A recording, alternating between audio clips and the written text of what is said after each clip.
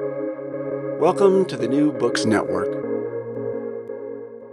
Hello, I'm Nicholas Gordon, host of the Asian Review of Books podcast, done in collaboration with the New Books Network.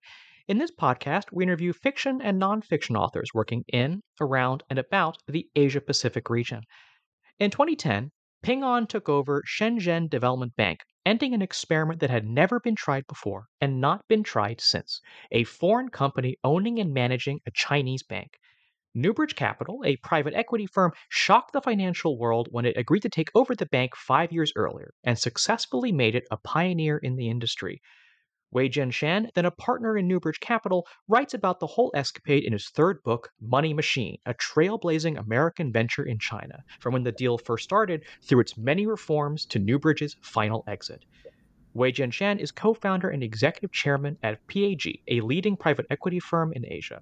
Prior to his career in private equity, Shan was at different times a managing director at JP Morgan and a professor at the Wharton School of University of Pennsylvania. He is also the author of Out of the Gobi, My Story of China and America, and Money Games, the inside story of how American dealmakers saved Korea's most iconic bank.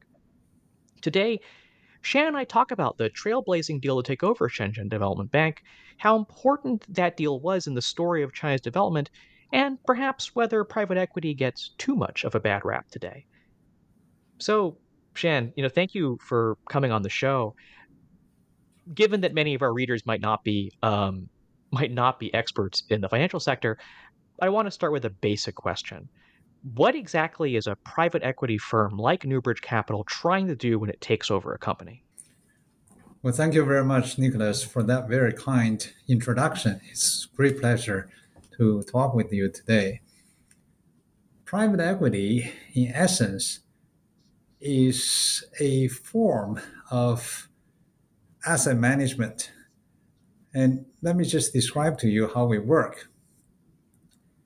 The money that we invest, private equity is investment form, and the money comes from mostly institutional investors, such as state pension funds, such as sovereign wealth funds, wealthy individuals, or college and university endowments. And they entrust their money with private equity investors or managers, and then we invest the money on their behalf. The reason that private equity is called private equity is because typically the businesses in which we make investments or the targets of our acquisition are most likely private companies, not public companies. See, if you compare ourselves with hedge funds, which also collect capital from individuals and institutions to make investments, but they typically buy public equity, that is, stocks in the stock market or bonds in the bond market. And that type of investment is referred to as public equity investing. Private equity, as implied by the name, focuses mostly on private companies. So private equity has also different styles of investing. There's venture capital, which makes investments in startup companies and whatnot. And there's growth capital, which makes investments in growing companies, not necessarily startups, more tested, more mature companies, but taking, let's say, minority positions and giving capital to the companies to help them grow their business. And then there is the so-called buyout business. A good example of a buyout, and probably one of the first buyout deals in the industry, which really started private equity industry, was the 1988 acquisition of RJR Nabisco by KKR, which was a $25 billion deal. In that case, the KKR partners bought 100% of the target company, RJR Nabisco. There was a book written about it by the name of Barbarians at the Gate. Henry Kravis is a partner of KKR. Kravis is one of the case. He likes to say, very often I heard him saying, that any idiot can buy a company. You just have to pay a higher price. That's my interpretation of what he said about any idiot can buy a company. And then he says, what really matters is what happens to the business after you have acquired it. And that's what private equity is all about. And that is not only to buy the company, but to somehow create value from the business that you buy. And then eventually you will have to exit from your investment and giving the money back, whatever you realize, to your investors, who we call limited partners. We, as private equity investors, are generally referred to as general partners, and our investors are limited partners. So you ask the question about what we do after we make the investment, such as having bought control of Shenzhen Development Bank, a national bank in China. And we, Newbridge Capital, was an American private equity firm affiliated with TPG. And later, we renamed the company, Newbridge Capital, to TPG Asia. After we bought the company, we had to improve its operation, and that's how we create value. And in this particular case, Shenzhen Development Bank, it was very troubled institution, financial institution. It was very broken. It was technically insolvent. And there were a lot of bad loans made by this bank, representing a very large percentage of the total loan book of this bank, as I described in the book Money Machine. And the capital ratio was very low. So the question was how we would improve the operation of this bank. How do we get rid of all the bad loans? How do we make it profitable? How do we install a risk management system in order to prevent bad loans from being created again? And in the process of a number of years, we appointed a new management team.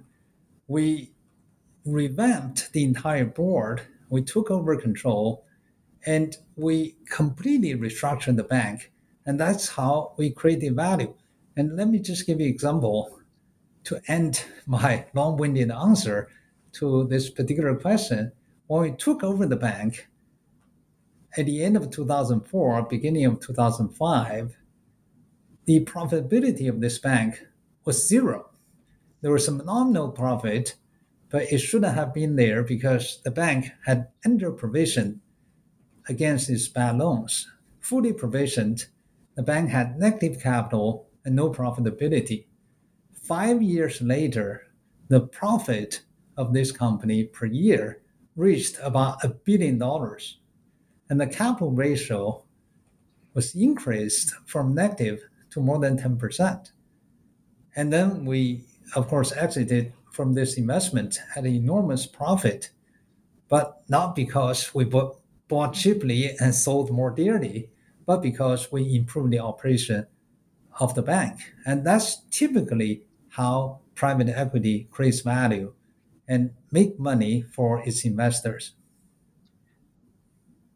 So while we're here to talk about Money Machine, I do want to take the opportunity to ask about your first two books. First of which was Out of the Gobi. I know it's going to be hard to summarize your entire background in one short answer. But I guess how did you go from growing up in communist China to becoming a managing partner at Newbridge? Well, I I wrote I a know whole it's book a about it. trying to summarize an entire life story into a few minute answer will be hard. I understand. Right. I wrote two books about it. I wrote Out of the Gobi. That was my first book. Then I wrote Money Games. That was the second book. And we're talking about my third book, Money Machine. Well, simply put, I grew up in China, and my school was interrupted or disrupted my schooling was disrupted when I finished elementary school, when the Cultural Revolution in China broke out. So for the next 10 years, I was out of school and I never received secondary education at all because I was not in school for 10 years. Instead, I was sent to China's Gobi Desert to be a hard laborer, where I worked for many years, as I detailed in my book. And it was a time of great chaos in China. And the Cultural Revolution eventually was brought to an end when Mao died in 1976. And in 1979, China normalized diplomatic relationship with the United States. Deng Xiaoping came to power and he started economic reforms, and that is market reforms, pushing China in the direction of a market economy and open door policy, establishing relationship with the United States and many other countries. And it was in 1980s I went to America to study, first as a visiting scholar, and then eventually I got my PhD at UC Berkeley. I spent a number of years as a professor at the Wharton School before I came to Hong Kong to join JP Morgan in its investment banking business. And then in the middle of Asian financial crisis of 1997, I decided to leave investment banking to get into private equity. That was Newbridge Capital. And that was the journey that I took. And then your second book, Money Games, deals with Newbridge taking over Korea First Bank. I believe I got that name right. How did that experience help prepare you for the experience of taking over Shenzhen Development Bank?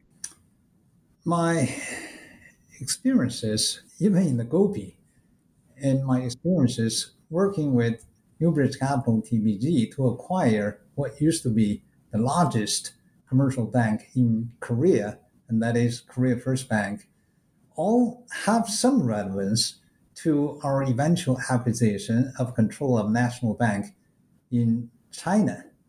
See, when I was working in the Gobi during the Cultural Revolution, before China opened up, all economic activities in China were controlled by the state. It was a system called centrally planned system. There was not a market economy, right? And now people talk about China's development model and industrial policy and all that as if state control of economic activities is a panacea or some magic to push the economy to grow. In fact, China grew in the past 40 some odd years by abandoning the old state control system and by embracing a market economy, which is really capitalism. So without that change, we as American investors, as a private equity firm based in the United States, San Francisco specifically, we would not have been able to, or we would not have been allowed to buy control of National Bank in China. So that's the relevance of kind of my first experience in the Gobi Desert and what we did later on to buy control of a bank in China. China's banking system, when we first looked at this bank in 2002, was very broken. How broken? Well, in that year, 2002, when we first began to look at the possibility to buy control of this troubled institution, Shenzhen Development Bank, the central bank, which is called People's Bank of China, PBOC, estimated that the non-performing loan ratio, that is the bad loan ratio, in the entire China's banking system was about 30%. Now, just to put that into perspective, international requirement, regulatory requirement for capital ratio of a bank is 8% of its assets. So if 30% of your asset is bad, that means your bank is technically insolvent many times over, assuming large part of the 30% bad loan ratio bad loans will have to be written off. So Chinese banking system at that time was very weak because of years of lending to customers or businesses which were not in the position to pay back the loans. Standard & Poor, S&P, is an American and international credit rating agency. They estimated in 2002 that the total amount of bad loans in the Chinese banking system was about $500 billion. Now, again, to put that into perspective, Chinese GDP in that year was 1.1 trillion US dollars, and that is bad loan amount was about the same as half of the GDP of the country. And S&P further estimated that it would take anywhere between 10 to 20 years, between 10 and 20 years, to bring that bad loan ratio down from 30% to 5%. Now, if their estimate had come true, we were just got to this point of 5% bad loan ratio, which is still considered to be very high by international standard. And the truth is that in about 5 years, the Chinese banking system was completely restructured and became relatively healthy, so healthy that in 2008, the so-called global financial crisis, which failed financial giants like Lehman Brothers, Washington Mutual, and the like, and European banks as well, all the Chinese banks were not much affected at all. But because the banking system in 2002 was so weak, and China decided to restructure and reform its banking system, that opened up the opportunity for us as an American firm to look at the possibility to buy a troubled financial institution in China.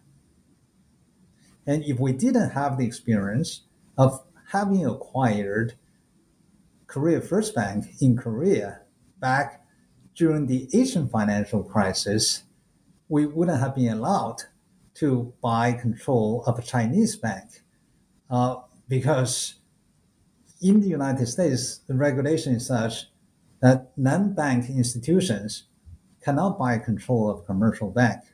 Similar regulation exists in China, so that a private equity firm typically is not allowed to buy control of a commercial bank. But it was the circumstances of that time, a weak banking system, a troubled financial institution, coupled with our experience of having turned around a troubled bank in Korea, made it possible for us to look at the possibility, first possibility, and later it became a reality, to buy control of a Chinese national bank. So, I mean, when you're trying to take over the bank, and then when you do take over the bank and you're trying to reform it, you have to deal with all these different government officials, all these different regulators, which sometimes gets very complicated, it seems. You have officials say that they've never seen certain documents and are shocked when you deliver the actual documents and agreements to them. One regulator tells you one thing, another regulator tells you a different thing. What was it like, kind of trying to get this deal through and trying to reform the bank in the Chinese regulatory system? Well, it's very difficult to answer that question because, as you point out, it's very complicated. There are many decision makers, and as typical in a complex transaction like this, and we had similar experiences in Korea when we were taking over the control of Korea First Bank, that it doesn't really matter how much support that you have from different regulators. It really matters if one regulator doesn't want you to do the deal and stands in the way of approving a transaction. So there were numerous regulators and there were government agencies, both at the central government level and local government level. And you have to make sure that everybody is okay for the deal. See, government agencies and regulators don't want to fight with each other. So they may like your proposal, they may want to approve the deal, but they are unlikely to fight on your behalf with another regulator. And that's why you have to bring everybody on board. And that was a difficult process almost anywhere if you will have to negotiate with the government. We negotiated with the government in Korea, and we negotiated with a government in China. When I say a government, mostly with the local government, not with the central government. Whereas in Korea, we were negotiating with the central government. So I don't want to get into too many details about all the changes you did at Shenzhen Development Bank, but I did want to focus on one thing in particular, which is Frank Newman, who you invite to be interim CEO of the bank, and then he loves the job so much that he sticks around for the whole period. He seems to have no trouble running a Chinese bank, I think, despite not speaking very much Mandarin. What was it about Newman that made him such a good CEO for SDB? In fact, he didn't speak Chinese at all. Frank Newman was Deputy Treasury Secretary of the United States. The Treasury Secretary, when he was deputy, was Lloyd Bentsen, and it was during the Bill Clinton administration. Prior to that, he was a CFO of a Bank of America. And after that, after retiring from the position of the Treasury, he became chairman and CEO of Bankers Trust, which eventually he sold to Deutsche Bank. So he was a very experienced banker. I was talking about at that particular time, of course, he remains a very experienced banker. When we took over control of Korea First Bank in 2000, we invited him to be on the board as the independent director of Korea First Bank because we wanted to tap into his experiences and knowledge of not only running a bank, but restructuring and fixing a troubled bank, as Bankers Trust was at one time, as Bank of America was at one time. So he worked with us for a number of years on the board of Korea First Bank. And when we took over the control of Shenzhen Development Bank in China, we also invited him to be a director of the board, again to help us at the board level with his experiences and knowledge. And then in 2005, and there was need for us to replace the CEO, we appointed a new CEO as we took over the bank on the first working day of 2005. But that CEO knew how to manage a good bank, but not a bad bank. And this bank was very broken, very troubled. And we needed somebody with experience of turning around a troubled institution. And it was a big deal to change a bank's CEO. And it required regulatory approval at the highest level. In any country, especially in China, for the first time, anybody appointed a foreigner to be the CEO of a nationwide bank.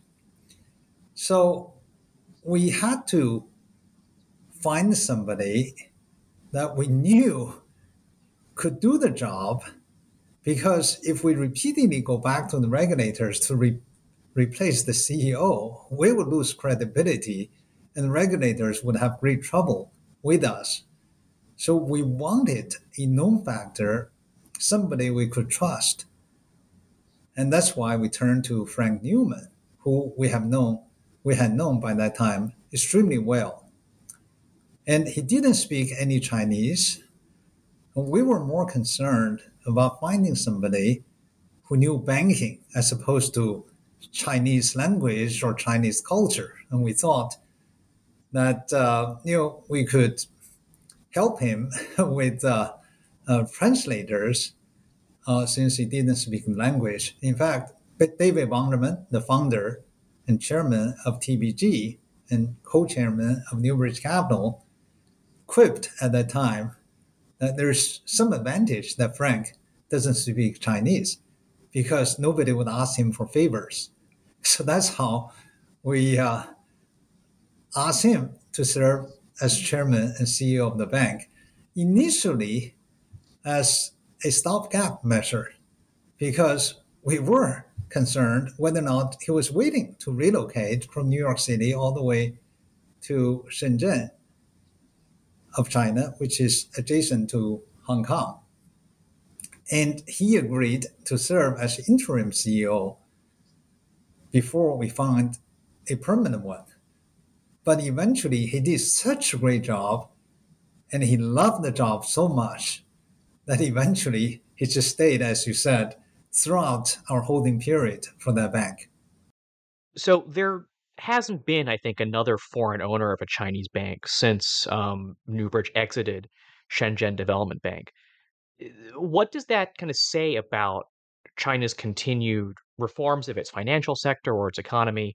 Um, have the reforms slowed down, or is the fact that there hasn't been another foreign owner of a Chinese bank just showing that China's continuing to, I guess, to mature? I guess what's your sense of continued market reforms in China? It's not true that there was no foreign ownership of Chinese banks. There's foreign ownership of Chinese banks up to today. See, at that time, Citibank also bought 20% of Guangdong Development Bank, as you probably remember. But there were 20% shareholders, and Citibank was only one of them. But Citibank was given the contractual right to manage that particular bank. So that's one example. In our particular case, it was not the contract.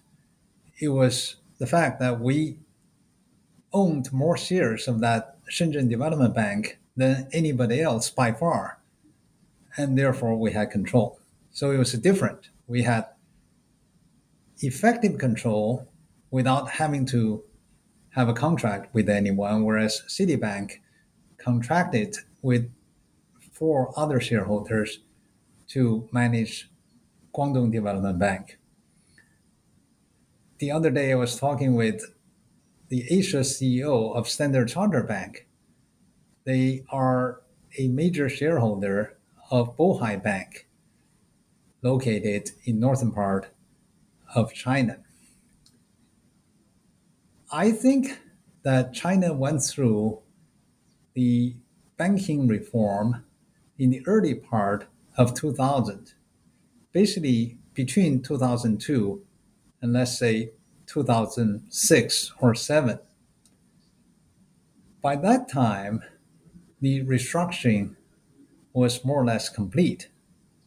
As you may remember, 4 largest state-owned banks all formed their designated asset management companies, or what we call AMCs, which we call bad banks. And these banks carved out their bad loans and pushed them into AMCs, financed by the Ministry of Finance. So by the middle of 2000 or around 2005, all the major banks were cleaned up of their NPLs and got rid of their bad loans. And the question was, how do you prevent bad loans from being created again? You could clean it up at one time. How do you make sure that you would remain clean in the future? So the regulators made the requirement that every Chinese bank would have to bring in a foreign investor. So CCB, China Construction Bank, brought in Bank of America. Bank of China brought in RBS from Europe. And Industrial and Commercial Bank of China brought in Goldman Sachs as a major shareholder.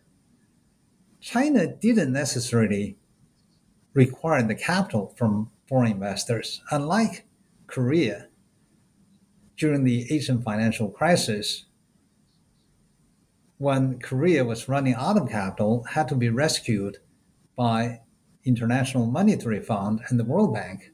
China was capital glut. China's economic growth was very much driven, and even still is today, very much driven by fixed asset investments, representing about 45 to 50% of GDP, because China uniquely has the highest savings rate in the world. So at the time, China could carve out all the bad loans and put them into EMCs, all financed by the Ministry of Finance. So they have the capital. The reason that the regulators in China wanted foreign investors into all the Chinese banks is because they thought foreign investors will be able to bring in knowledge, international best practices, and experiences, risk management systems, so that all these companies will be fundamentally reformed so that they would not create a lot of bad loans going forward. We were unique only in the sense that we were able to control a national bank. We were not unique as a foreign investor in the Chinese bank. All the Chinese banks got foreign investments. So by the middle or latter part of the first decade of 2000, the banking reform was largely completed. And today, I would say the Chinese banking system is rather healthy. And this was tested in 2008 during the so-called global financial crisis. When I say so-called, because that crisis affected the United States, started in the United States with the collapse of Lehman Brothers, severely affected Europe, but it didn't really touch Asia at all. And all the Chinese banks remained resilient and healthy during that period of time. So today, there are no such opportunities as we saw at that time. And today, honestly, if you ask me to buy control of another bank anywhere in the world, I wouldn't want to do it because the regulatory regime of banking has changed so much after 2008 that it has become too expensive to operate the bank. The capital ratio requirement is much higher. The reserve ratio required of banks is much higher. The costs of compliance, with all kinds of regulations are very high. So it's just too expensive to operate a bank. And therefore, it's difficult for private equity to make money from investing in banks today. So I want to end with a question on private equity and kind of how private equity is seen today. I think in a lot of the popular discourse, um, private equity gets blamed for layoffs, it gets blamed for aggressive cost cutting, it gets blamed at times for lower returns when a private equity company takes over a struggling company. Um, Surprise bankruptcies after private equity takes over companies.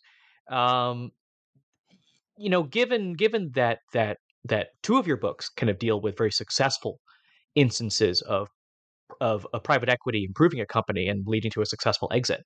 I mean, how do you see private equity today? And you can talk specifically in the US or in Asia. Um, has the industry changed, or perhaps are people giving private equity too much of a bad name? It's very difficult to generalize, Mm, and not everybody plays by the same rules. It's a market economy, and some investors are much more speculative, opportunistic, and short term, and some private equity investors are much more long term and much more focused on creating value. You have to keep in mind, with or without private equity, companies are created, companies go bankrupt from time to time. And sometimes a private equity firm takes over control of a company. Let's say if it's a troubled company, then what do you expect the investor to do? Obviously, you want to improve the operation of the company, and very often involves, for example, divesting from non-core businesses, cutting the fats, and making it leaner and more efficient. And some vested interests will be hurt. And I think that in some cases, if an investor is very short term focused, then it may do things that don't reflect long term interest of the institution, of the firm, and that is the target company, and all its stakeholders. But by and large, I would say private equity has played a very positive role in making the economy much more efficient, in creating value for not only investors, but for all stakeholders, in improving market efficiency. I was asked this question just a few weeks ago by a Chinese publication asking me whether or not private equity investors or private equity as industry creates value at all. Because from her point of view, it's just putting money in and getting money out. How do you create value? And I turned the question around to her. I said, well, by your logic, money itself doesn't create any value. Currencies don't create any value. Market doesn't create any value. Commerce doesn't create any value. Does that make sense? In the market economy, we know if there's no market, like in the centrally planned economy in China, when I was in the Gobi, well, the economy was running to the ground. And China at that time, in the 1970s and before, when all economic activities were controlled by the state, was not producing prosperity, it was producing poverty. In fact, dire poverty. And the market economy saved China. And money, market, and commerce make the economy much more efficient because it allows efficient allocation of resources. Economists study two types of efficiencies in the economic system. One is productive efficiency. If per man you can produce more gadgets, you're more efficient than the other system. And the other type of efficiency that economists focus on is allocative efficiency, whether or not you can allocate resources to the most productive enterprises, businesses, and so forth. So private equity plays a role in improving the allocative efficiency of the economy of a market. So by and large, it plays a very positive role. Today in the United States, there are twice as many firms controlled by private equity as listed on public market. That shows how big this industry has got. That shows to what extent that this industry affects the economy. And by and large, I think the effect on the economy is very positive. So I think that's a great place to end our conversation with Weijian Shan, author of Money Machine, a trailblazing American venture in China. Shan, I actually have two final questions for you, which are where can people find your work? And what's next for you? What might the next project be? And I'm asking specifically on the writing side. I'm not asking about what's next for you at PAG. But what might be next for you as someone who's now written 3 books? Well, first of all, to answer your first question, all my 3 books are available on Amazon and all the major outlets. And my publisher has recently published paperback versions of my first 2 books as well. They're available in print, in hardcover, paperback. The third book is not available in paperback as yet. But for the first two books, we have it in print, in hardcover, paperback, Kindle, and audio. And for the third book, I'm sure the paperback and audio will come as well. To answer your second question, I don't have plans to write any more books at the moment. Thank you so very much, Nicholas. It's a great pleasure talking with you. Thank you for coming on the show. You can follow me, Nicholas Gordon, on Twitter at NickRIGordon. That's NickRigordon. You can go to AsianReviewOfBooks.com to find other reviews, essays, interviews, and excerpts. Follow on Twitter at Book Reviews Asia. That's reviews plural. And you can find many more author interviews at the New Books Network at newbooksnetwork.com.